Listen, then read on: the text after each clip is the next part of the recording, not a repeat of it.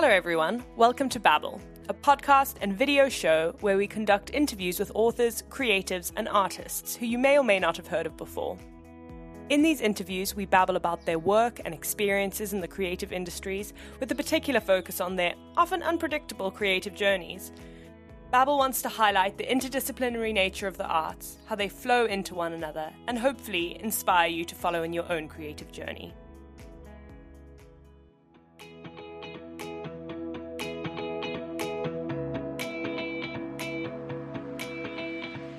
Hello everyone and welcome back to Babble. I'm Megan Thomas and today I'll be chatting with Lorraine Brown, a debut novelist whose book Uncoupling is out now. It is a kind of modern love story that everybody needs to read right now and I'm very excited for you to all get a chance to read it. Hi Lorraine, how are you? Hi, good, thank you. How are you? I'm very well, thanks. It's actually a bit sunny today, so I've been in the gloomy snow for a while, so it's quite nice. It's not that sunny here. Where are you based? I'm in London, North London. Amazing. And well, so yeah, how's this all been for you? Publishing a book is kind of quite stressful with lots of unexpected turns at the best of times. So when you've got a pandemic to boost your debut along, it must be quite strange. Yeah, it is strange. I'm finding this lockdown easier than the last one, I guess. I don't know why.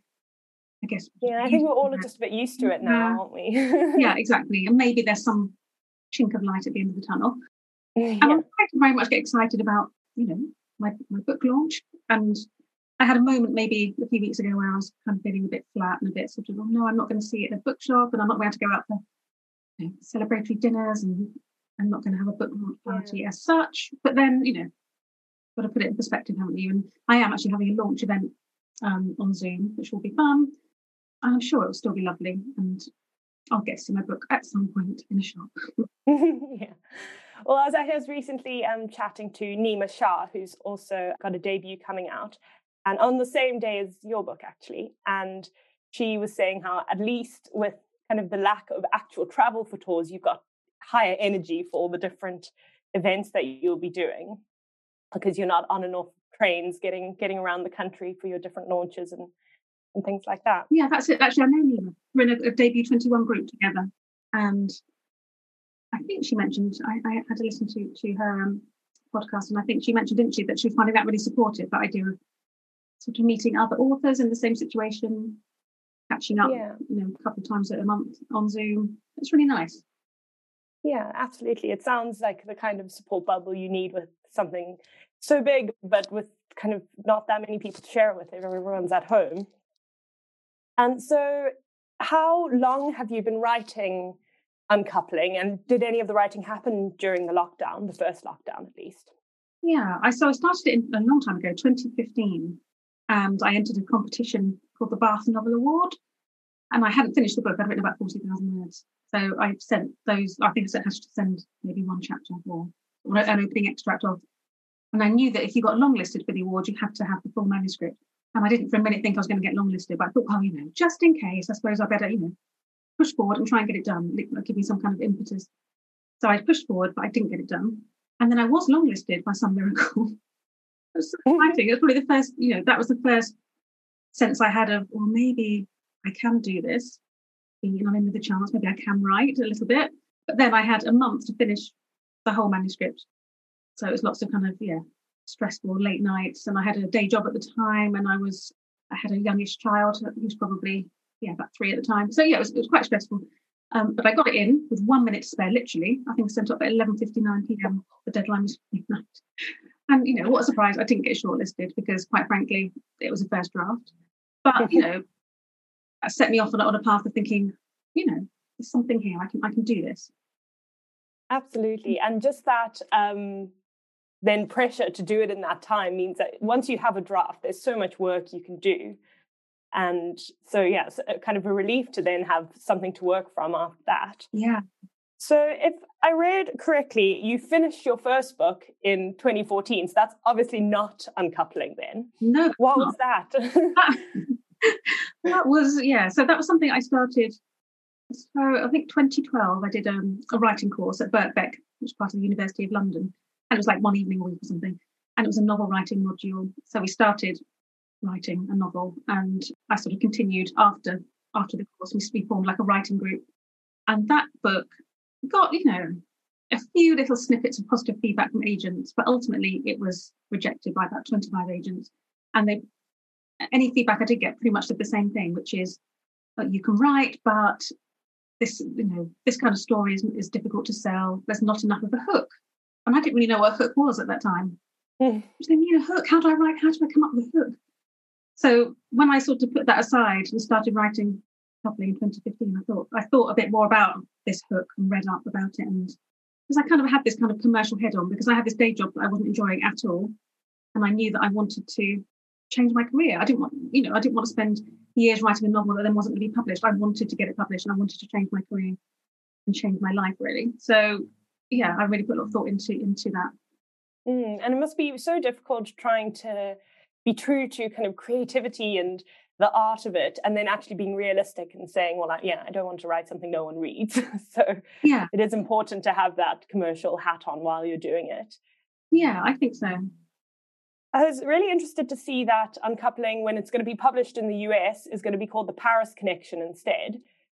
Who makes those kinds of decisions, and what was your original title? Yeah, so my original title was The Paris Train. That's what I'd submitted it to, various competitions and to agents. But I got my UK deal and my US deal at around the same time. So the editors were working together on the book, which was amazing. But there was obviously a lot more kind of back and forth than there might usually be, especially about the title.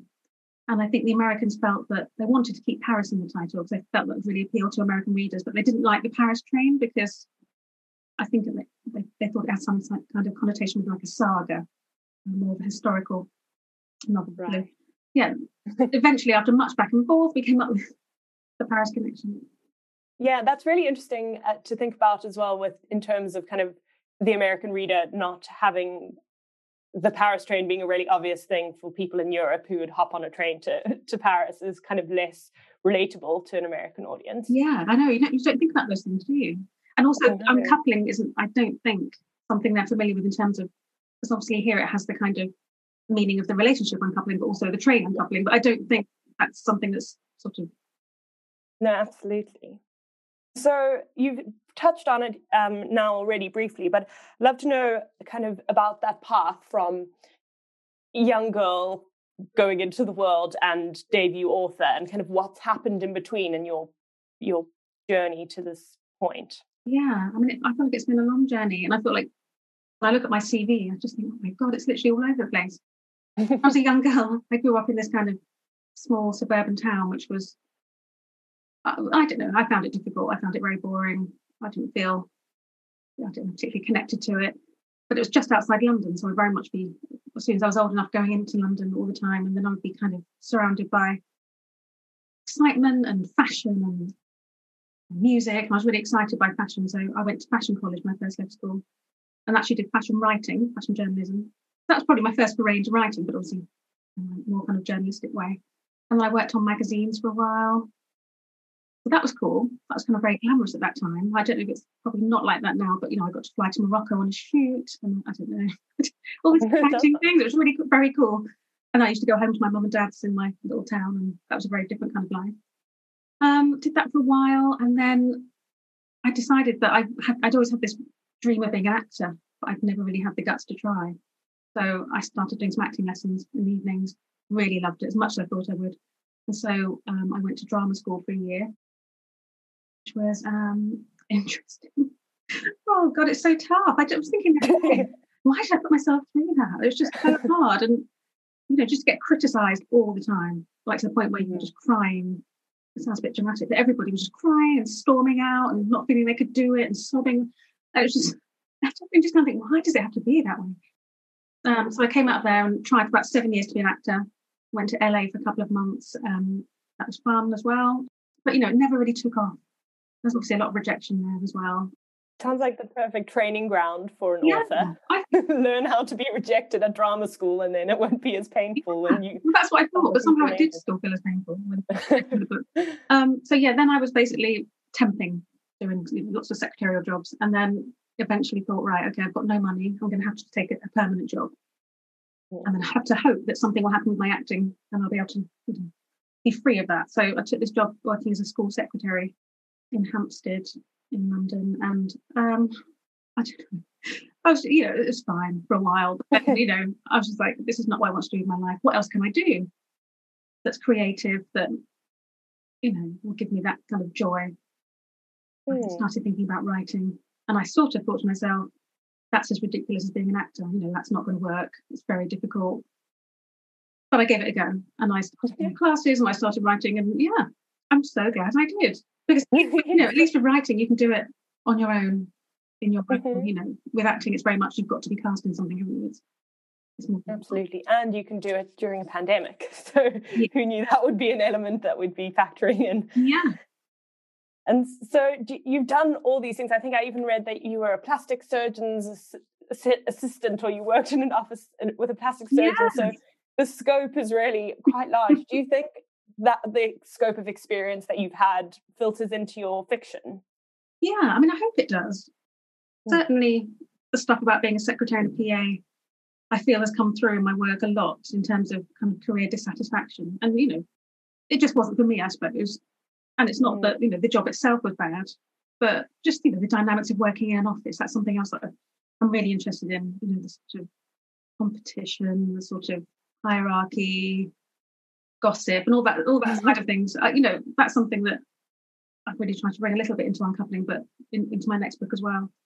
Well, yeah, it does seem like your approach to things is, I don't want to do this anymore, so I'll learn how to do the thing that I do want to do. It's kind of like, I'd like to be an actor, let's go to drama school. I'd like to be a writer, I'm going to do a creative writing course. So it's a really good approach to fixing things. So many people just sit wishing they'd done other stuff. So you're really proactive with that. Yeah, I think so. Well, the downside of that is that, I had no money for a long time. So my friends that, went to university, then got the job and sort of worked through, through the ranks. So when I was sort of, at the point where I was going out all the time, I'd never have any money and they'd have money, clothes and, go on nice holidays. And so, that was the downside of it, I suppose. But, always I had that in my head. I've got to get to somewhere where I'm going to feel fulfilled and love what I'm doing. So then in 2018, you became a mentee on the Penguin Random House Right Now program. Could you tell me a little bit about what that is and what your experience of it was? Yeah, so it's a scheme they run aimed at writers that are currently underrepresented in the publishing industry. And I applied again with a sort of opening extract of the book. And then they sort of, first of all, invite 150 people to come to like a day. And it was at the Strand, at Penguin's main offices. So that was really exciting. And I was sitting on a table with kind of editors and other writers. And we sort of met various publishing people and had talks. That was almost enough for me. I didn't think I'd get past that point. And then the next point was they shortlisted some people. And because I went through stages, and eventually I got chosen to be one of 11 mentees, which was, again, another point at which I thought, okay, maybe I can do this. Yeah. So I was sort of matched with an editor a year, and we worked together on the manuscript and Uncoupling. And then also in between that times when we get to meet up with the other authors and kind of motivational talks and industry chat. So it really felt really exciting and supportive. And have you always been writing books with kind of romantic plots? I don't want to necessarily call it a romance. I think it's kind of ends up typecasting it into a genre, which it's not. It's kind of a modern, it's just fiction really, and there's a romantic plot line. But I wonder, you said from a young girl in an interview that I read that you were always reading the Sweet Dreams series and loving novels about romance. And do you feel like that's something that you actively try and put into your books? Yeah, it didn't really feel like a choice, I suppose. When I thought about writing a book when I was on that course back that I mentioned, I sort of knew that I wanted to write about relationships. And I didn't really have it in my head then about genre, I suppose. Uncoupling is marketed very much as a rom-com, and obviously that sort of genre thing doesn't really come till much later, does it? I don't think when you start out as a writer, you think about what genre your book might be in. And my favourite books of all time are love stories. So, for example, One Day by David Nichols, The Girl with a Pearl Earring, Normal People. All they're the books that I love, and they're all about really a relationship. So I think that's all. And it seems like writers never really go into the writing process it seems like a marketing thing that it becomes a genre, or how it gets sold is kind of none of your business, really. Yeah. You know, I've written the book, and you can sell it how you think it'll sell. Yeah, that's right. I think you've just got to write what you like writing. Although, you know, saying that, when I originally finished Uncoupling, and I sort of was finishing up on the Penguin Random House scheme, and I started sending it out to agents, I was still getting a lot of rejections. So I had to kind of rethink what's going wrong here. And actually, what was going wrong was it wasn't quite fitting into a genre. So what I had to do, and what they suggested I do, was to read a lot of romantic comedy. So I think at the time, Beth O'Leary's The Flat Share was just big, it was really big. So, you know, reading things like that to see what she was doing that I wasn't doing. And it really clicked in my head. And I did another draft, and that's when I started getting interest from agents. So I think, you know, when you get to a certain point, maybe you do need to start thinking about where it fits in the market. Yeah. Well, this kind of theme of rejection is a really interesting one, because it's ultimately you're never really fully prepared for it. It seems you can't expect, you just don't know what the level to which authors are dealing with it until you're doing it, I assume, based on what people have said. And I wonder how you kept writing, how you kept doing it, how you kept doing the edits when faced with so much of this rejection. I think I'd learned from doing the acting as well, that that feeling would pass. You know, it does feel like a bit like, I don't know, I always used to think when I got a rejection for the book or for a role, that it would feel like I would feel heartbroken, like a sort of end of a relationship or something. It was that sort of feeling, but I sort of knew it wouldn't last very long. It maybe last a day or two. So I think I just got to the point with the book where I was thinking, okay, I'm not going to feel great for another couple of days. And I'd maybe try and distract myself by watching, I don't know, some nice TV or having, well, I thought, just get through those 2 days, and then I knew I would feel better, and then I would just get back to it, see what I could learn from it, and just push forward, basically. I suppose it's also really reassuring, just acknowledging, if you think of all the wonderful books you've read and how there's a finite number that can be published by a publisher per year.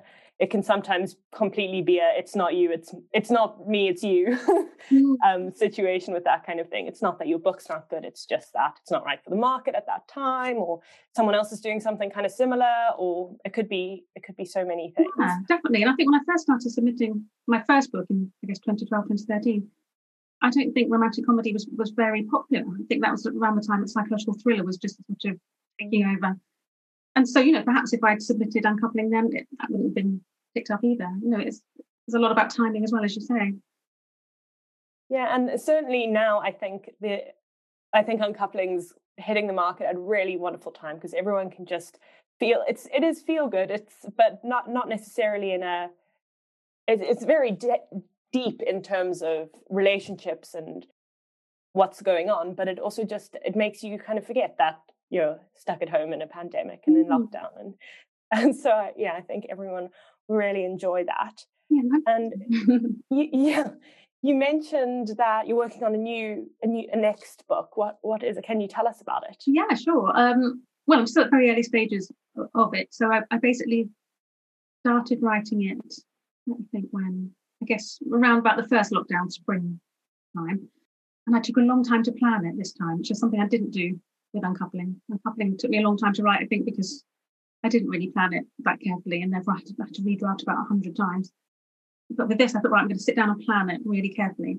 And luckily at that time, there were loads of, as a reaction to lockdown, lots of online events and festivals. And so I sort of joined up to all of those. And that was really motivating, especially stuff on plotting. I did a whole course with Save the Cat, that screenwriting book.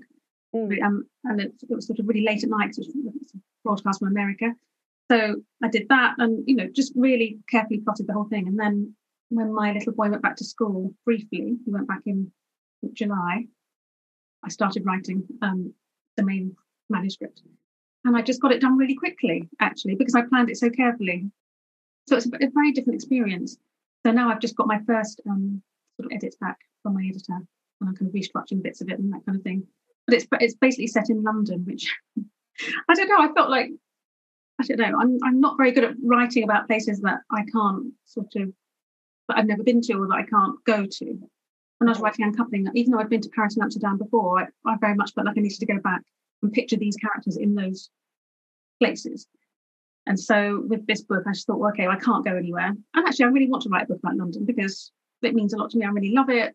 I think it's, it's an exciting place to be and to write about. So I set it in a London apartment block, and it's about two people who live opposite each other and have their own things going on and don't realise that actually what they need is each other. That sounds lovely. And it just sounds like something that gives you a more real side of London as well. I find that a lot of the stuff that you do read about London is not just people who live there, which there are plenty of. Yeah, definitely. And I want it to be I want to capture the because I live in a block of flats and it's so diverse in terms of who lives here. And I wanted to capture that in my story, all the different types of people that you meet from all different places and different situations. Well, so were you able to do a kind of research trip to Paris while you were writing? Yes, I was, which was great. I just went for the day twice. And that's the great thing about living in London. You can just get on the Eurostar quickly and you can just go for the day. But obviously, it's tiring. just walking around all day. But yes, right, just stop for a glass of wine here or sort of cake here. And then just found all these little kind of hidden places. Because my male protagonist, Leo, is from Paris, I sort of wanted to feel very authentic in terms of the places he would be taking Anna to. But that was funny because originally I wrote it like that, but then my American editor said to me that she felt that American readers would also like to see some of the more quintessential Paris. So then I had to go back to Paris again to think about, okay, what can I do around the Eiffel Tower? What can I do on the Champs-Élysées? Let's get the Seine in. And now it's a bit of a mixture of touristy parts and more obscure parts.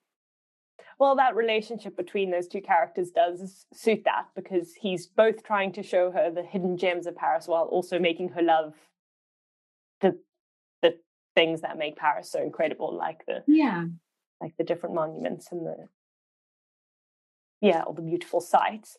And you really have given us I did feel like I'd had a little trip to Paris, despite the fact that I was actually tucked up in bed in Sussex. So.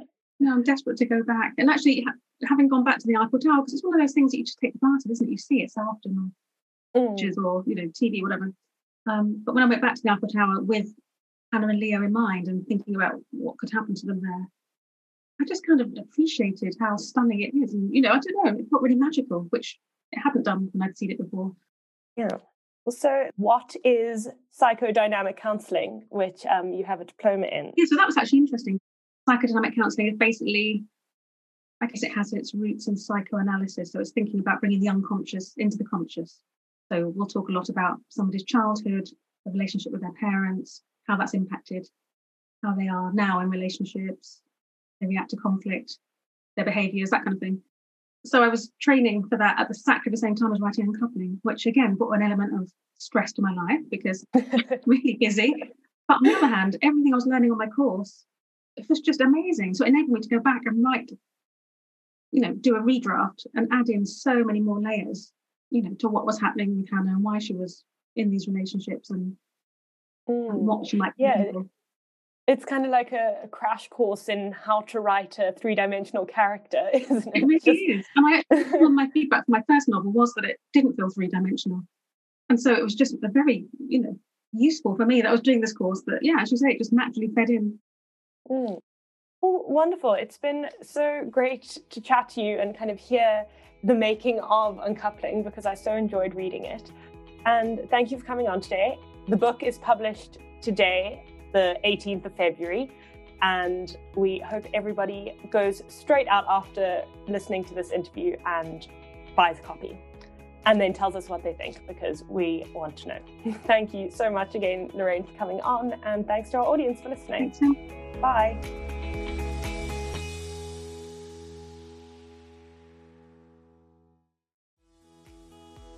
Hi there. Thank you for tuning into Babble today.